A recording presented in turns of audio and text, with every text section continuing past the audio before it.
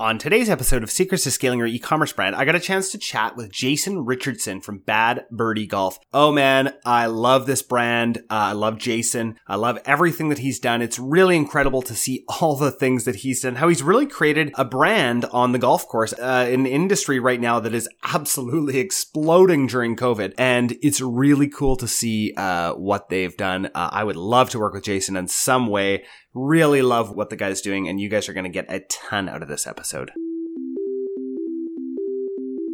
Today's episode of Secrets to Scaling Your E-commerce Brand is brought to you by Mindful Marketing. At Mindful Marketing, they use ads to get you off using ads. Most e-commerce brands rely heavily on Facebook, Google, Snapchat, Twitter, and all the other paid platforms for the majority of their revenue. At Mindful Marketing, they use paid ads to help you build a community of loyal and repeat customers that will exist long after Facebook and Google do. In fact, Mindful Marketing wants to offer you a free e-commerce growth plan that they normally charge $500 for. A recent growth plan customer said, "Our ROAS tripled overnight after implementing their tactics. These guys are no joke at Mindful Marketing Co." So go to mindfulmarketing.co/grow to claim your free e-commerce growth plan today. Now on to today's episode. All right, I am here with Jason Richardson from Bad Birdie Golf. Jason, welcome to Secrets to Scaling Your E-commerce Brand. Thanks so much for having me. Yeah, it's great to have you on. For people listening and not on YouTube, Jason is wearing one of his shirts right now. It's got a nice little bird in the middle there. And I'm really pumped to have this conversation. So before we get going, tell our audience a little bit about who you are and what you do. Yeah, so my name is Jason. I'm the founder and CEO of Bad Birdie Golf. And Bad Birdie Golf it's a modern day golf apparel brand. We focus on fun, but we don't really compromise on performance. So we make primarily known for our polos, really bold, fun prints on them. We also are expanding into headwear, accessories, and tops and bottoms, or bottoms as well. So yeah. Cool. So talk to me about how this got started, right? Like where did you see a need? Because I mean, there's a lot of golf stuff. I mean, I used to be, before my third child, I would have called myself an avid golfer. I think I still do on LinkedIn.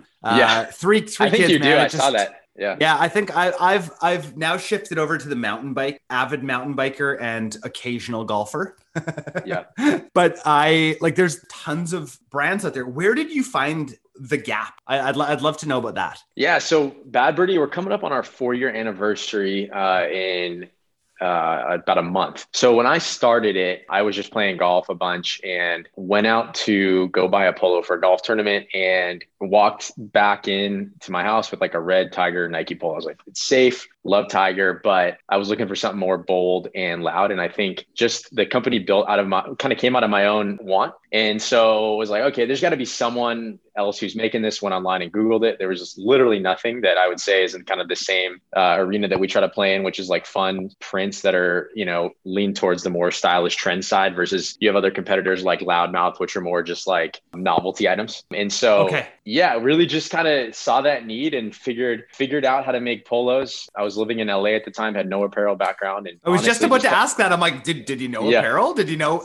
design? Did you know design or anything? No, I knew absolutely nothing. And just kind of like, that's great. Put my head down and figured it out. And 5 months later, from when I had the idea, I had 100 polos in my apartment and put them up online, and some friends and family bought them, built an Instagram, sent them out to even the Instagram space has changed a ton from 4 years ago to a lot of influencers back then. And they weren't signed to any deals or anything then. So they would just post whoever sent them something, and they did that. And that just kind of got the ball turning. And from there, it was like, okay, we sold 100, let's do 200, 400, and just kind of kept that wheel turning. And that's kind of the start to the story. So did you start with like local manufacturing then, like when you were making your 100? Yeah. So I did everything from like walking around downtown LA garment district, like going in the shops, like being like, hey, do you guys sell fabric? Like I had no idea where I was doing. I would like go, the first buttons on the polo, like I went and bought like packs of 6 at like a Joann fabric store, but like a competitor of like I just had no idea. Eventually I would drive an hour and a half to go pick up the fabric in traffic, drive another hour to our printer, then drive another 2 hours. Like it just was like this kind of mess of figuring it out. And then, but at the beginning, I literally took every single piece manually to each location because I was like, I don't have the money to like hire one person to do this all. So that allowed me to keep my costs down.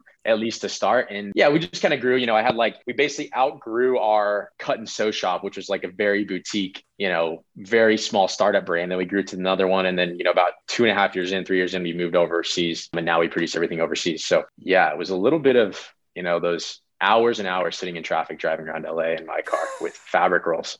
So I can imagine the few times, the only times I've been to LA are to do like the Disney trips, right? And every time I'm just shocked. I'm like, this is actually what it is. Like it's 11 p.m. at night and we're not moving on the road. And that's just the way this area of the world is. Okay. Yeah. Yeah. Yeah. So we are not going to be talking about traffic anymore on this podcast. Yeah. No longer allowed to say it. Yeah. Yeah. Though, as interesting as it is sometimes to figure out, why does this happen? I'm interested to know any of those other early growth levers, because I know from people who reach out, it's hard to get podcast stats for us, but we know from people who reach out, we have a really wide array of listeners. We've got people who are just kind of starting out, kind of making that first, sort of $100,000 a year, anywhere up until I've had people like 9-figure brands reach out and say that they listen to the podcast. So we're kind of all in the midst there. What I'd like to know first is, what were some of those big levers besides Instagram influencers 4 years ago that really started the growth? Yeah, it's a great question. I think one of the levers was just the product itself. And I don't know if this is necessarily a great thing to replicate, but in our space in golf at the time, we were, I would argue, the first mover. I don't know any other brands that were doing what we were doing at the time, that were kind of like this young, up and coming, fun golf brand. And because of that, you go out and wear this shirt on a course, there's like a 70 to 80% chance someone would come up and say, hey, what brand are you wearing? What is that shirt? And let's say you have 10 customers wearing it, 10% conversion on that, you just sold another one. So it kind of slowly just kind of kept going up like that. And yeah, so word of mouth helped us a ton. Yeah. I don't know how, but so for that, it's like what we use there is we built a really loyal customer base at the beginning and really kind of worked on interacting with them. I answered every email, kind of growing that and really supporting, being like, that's how we got it going. It's like early customers, like they were buying polos that I wouldn't put out now, but they are some of our most loyal customers. They own every single one.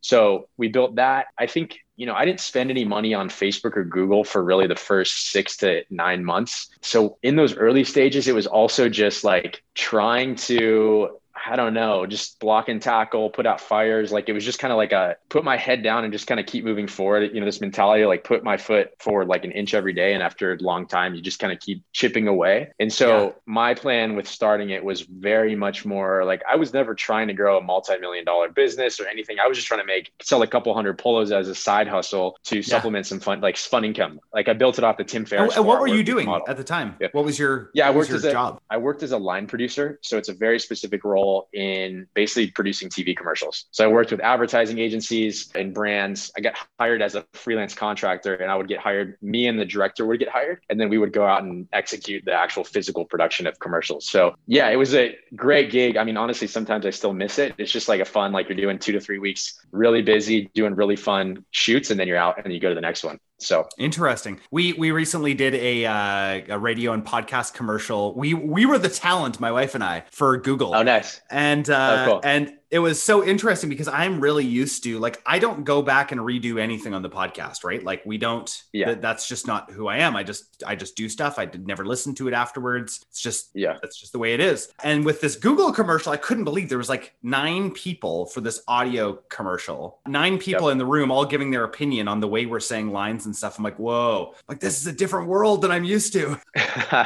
Yeah. Voice. So yeah, I've done that. I've been one of those 9 people before, and it's like too many cooks in the kitchen. Oh, so. Yes. Yeah. We were joking about it afterwards of like all of the different types of personalities that emerge right throughout all of it. Yes. It was just, it was a fun experience. So I can imagine as well, I love what you've done with, being able to see the shirt there. There's something about having that little bird on the front of it as well that can help people identify the polo, especially, right? Because a lot of times people will have like just a really subtle, like we're in apparel, right? And we just have like really subtle tags that are are on the side, right? Whereas this is like right there. And I think it works. I think it works with what you're doing and identifies the brand a little bit more. Is that true? Have you found that? Totally. Yeah. And I think, it's funny because we have so many knockoff brands and they all do the same thing. Like everyone has this right here. And I think because the initial idea for me was, like kind of what you're saying, like I want it to be a very staple piece where it's like, what that brand is from a distance. And being someone who appreciates, apparel, fashion outside of golf, it's like, I always appreciate a brand icon where even like 30 yards away, I can tell, oh, that's that brand or something because it's a very specific, the Nike swoosh, everyone knows that, but as you get into more niche kind of categories, you can be like, oh, that cycling jersey is that because that's what they all have, that kind of mark. And so for me, it was really important to have like, what's that mark that we can own that no one else in golf is doing? And so many people early on were like, oh, this is going to flop. Like people don't want anything with this branded on in golf, but I think it's been quite the opposite. So I think with the types of designs that you have, it just fits so well and it makes a lot of sense. And I think there's something there with, when we talked about what those sort of lever points were before, word of mouth is huge, right? And so figuring out how to build that into your product is incredibly valuable, right? That just means a lower customer acquisition cost once you start paying for advertising, right? Because then for every, like you said, every 10 people who buy it, one is just naturally going to buy due to word of mouth. Mm-hmm. Totally. Yeah. It's the customers who invest in you, like building that retention side is just huge. And it's like building the retention actually generates acquisition, right? Yeah. Like the more you build up those people, you build like this army of people who's like going out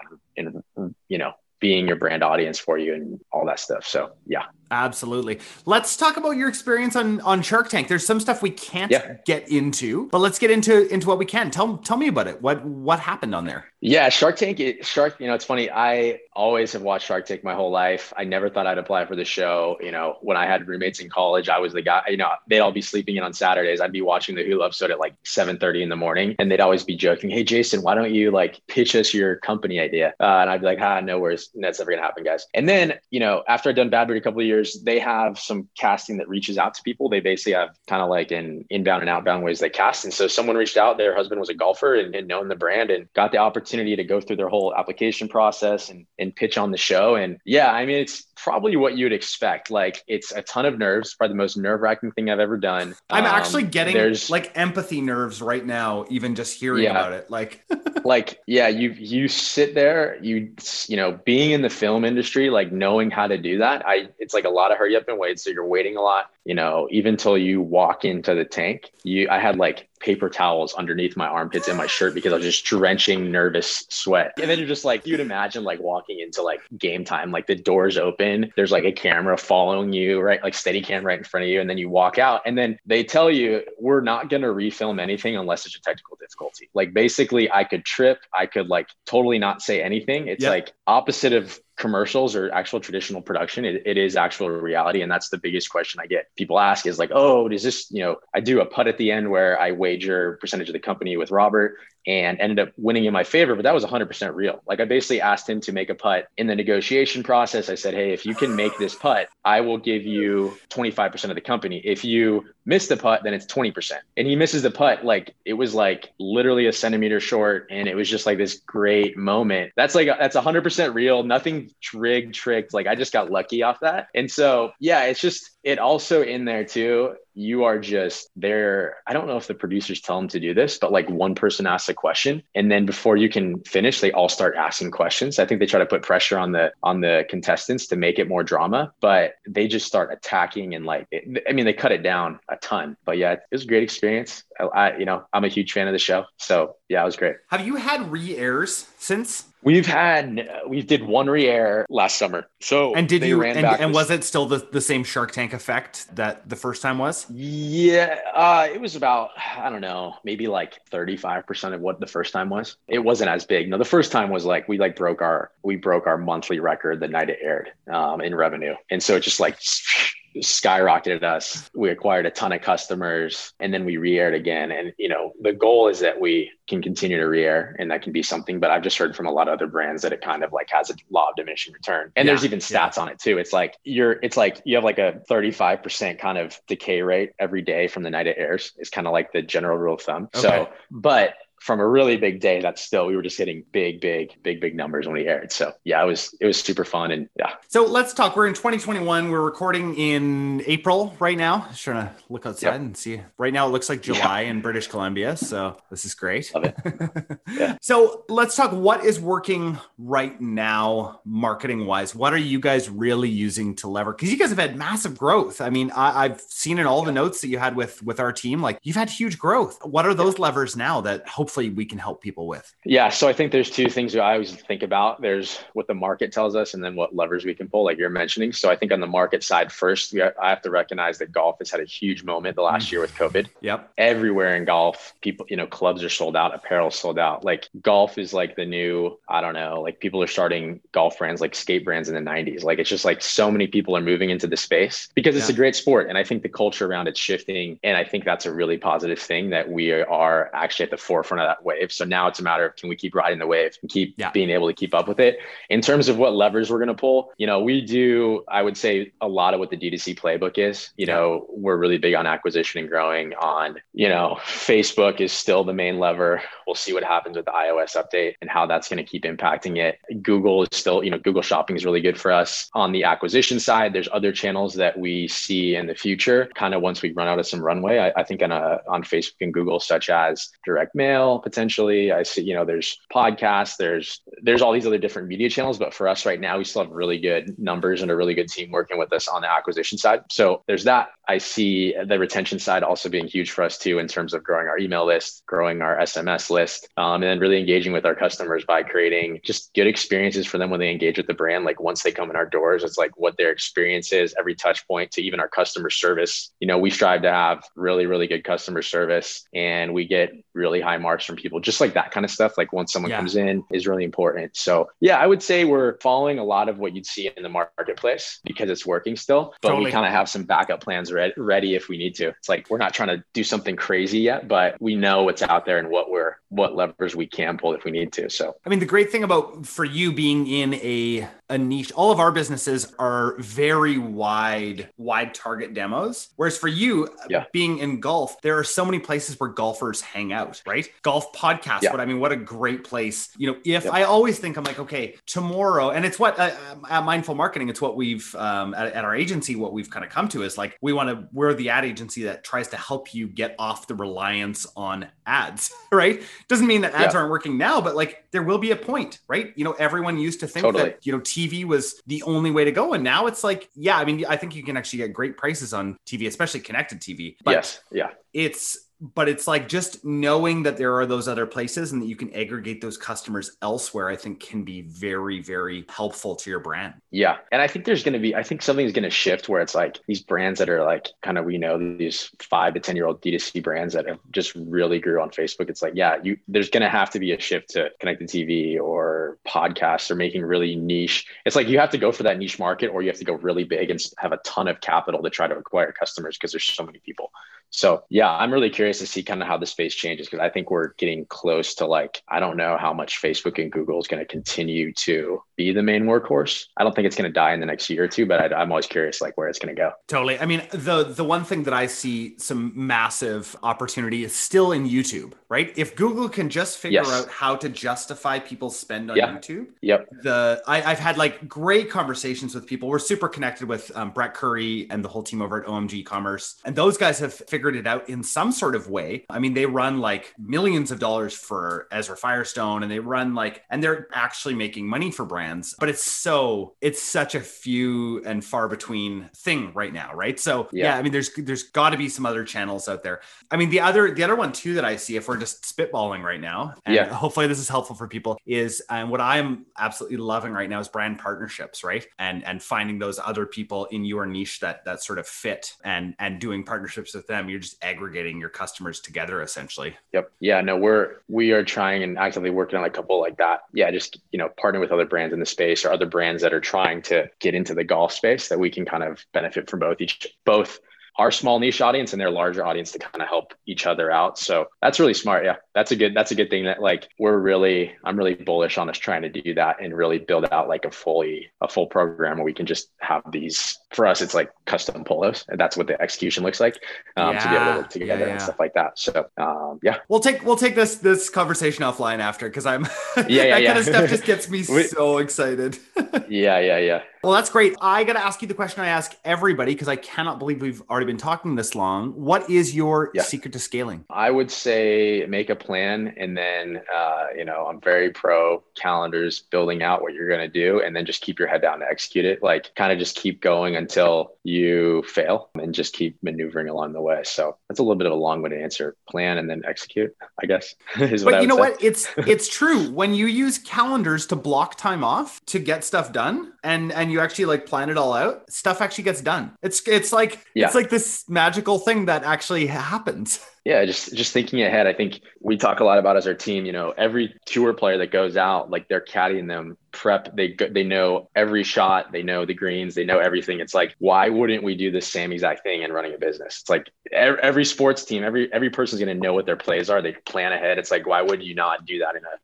Business is a sport in a sense. Like, why not be prepared? So absolutely. Yeah, absolutely. I know again, I feel like I've been talking about this so much lately. It's just my third or fourth or fifth. I don't even remember how many times I've read 7 Habits of Highly Effective People, but he talks about roles and goals. It's like the most important thing that you can have for employees is like, this is your role and here's your KPIs, because that just makes everyone happy. Right. And then that way, and that's same thing in sports, right? You're like, well, this is what I'm doing. I'm a left winger and in hockey or whatever, and my KPIs are 50 goals a year or whatever. Right. And then whether you're successful or not. Yep. It's amazing for employees to have that. Yeah. Yep. No, we run on Traction EOS, which I'm sure I don't know if you know awesome. about that, but it's kind of the same thing. Yeah. So it's very similar thing. Quite a few companies who run on EOS, and totally. And for me, it's less about the specific system. I think EOS is awesome, but it's just having a system, right? Some sort of system, right? Like, yeah.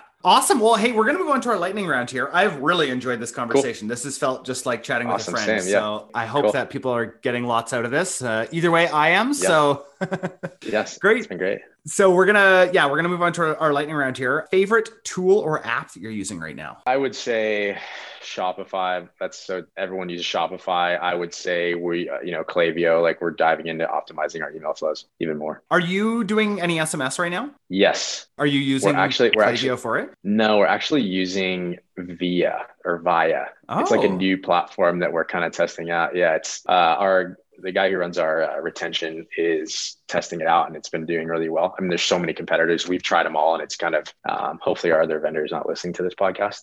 But yeah, we're testing them out, and it's been really good. So they have really good automation, but we're still in we're week 3 out of a 30-day test. So yeah. Okay. Well, again, we'll bring that one offline. So I can actually tell you what I think about some of these people. So great.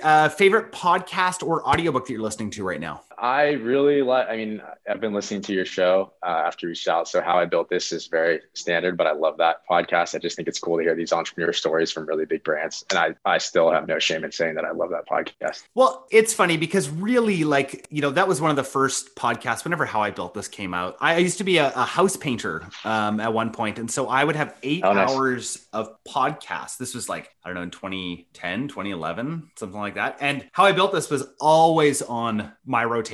And I feel like I've tried to do a little bit of that with some more tactical kind of stuff on this podcast, and obviously a lot less produced. So it's just so helpful, right? I think that there's going to be a lot of people out there that listen to your story and are super inspired by it, because really, and I know this is going to be super cheesy, but I truly believe that mindset and shifting your brain and the way that you think about things actually makes a difference. You can actually do way more than you think you can. And generally anything is possible. It's true. It's a crazy thing. That's I'll plug in. I'll answer your second question, even though you didn't ask. But for the audiobook, Jim Quick wrote wrote this book called Limitless, and it's all about that. So basically unhacking your mind to like be able to execute. It's really good. Sweet. So you recommend that one? Yes. Yeah, it's really good. I'm going to just search that one on Audible right now because I got some credits kicking around. So that's great. Limitless. Great. And third question, if you could sit down with anybody who's alive right now, have some coffee, tea, beer, wine, all of the above, or one of them,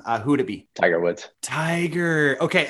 You got to unpack it a little bit. I'd like to know what you'd like to chat with him about. I mean, I would just chat. I would just think, you know, being the GOAT of golf, just hearing his story or just getting the chance to chat with him, I feel like you would just get a whole new level of understanding of life. I don't know. I mean, it's just seeing what he's done in the game and just kind of his story and everything. It'd be really cool to hear. Yeah, just what he's been able to do and learn from someone like that. Absolutely. I mean, yeah, like people that are at this like completely different level than the rest of us, and then yet has all of these things in the background that have happened, you know, like, yeah, like, I'm like, would he be like a normal guy? Or would he be? The thing is, like, someone like that, they're just so media trained. They've had so many people just reach out. So it's like, how do you actually know who the real person would be? But anyone who's like at the peak of their game, like whether it's Tiger Woods, Tom Brady, I don't know, any of those people would just be insane to like hear how they do life. And I would just like to know like what they do on an average day. Like, what's their average day like? Yeah. Yeah. That's great. Jason, this was so nice to have you on the podcast. I really enjoyed this conversation. Where can people find out more about you and reach out to you? Yeah, I mean, our Instagram is Bad Birdie Golf. You can reach out to me personally on LinkedIn, and our website is badbirdiegolf.com. Awesome. That is great. Well, thank you so much for your time today. Appreciate it. Thanks. Hey guys, we hope you really enjoyed today's episode. Can we ask you a favor? Hit subscribe so that you never miss an episode and share this with your e-commerce store owner friends. We also love reviews. So if you could leave us one on Apple Podcasts, that would mean so much to us. Just a reminder from the beginning of the episode, our team at Mindful Marketing is rapidly growing, and we have room for one new brand a month that's looking to grow. Now, before you apply, please note that we're only looking for businesses that are ready to scale and have the capacity and the inventory for a large influx of orders. This opportunity is only available to brands that have had at least 1 year of sales history and are ready for explosive growth. If this sounds like you, go to mindfulmarketing.co/apply and start the process today. I hope you guys have a great week.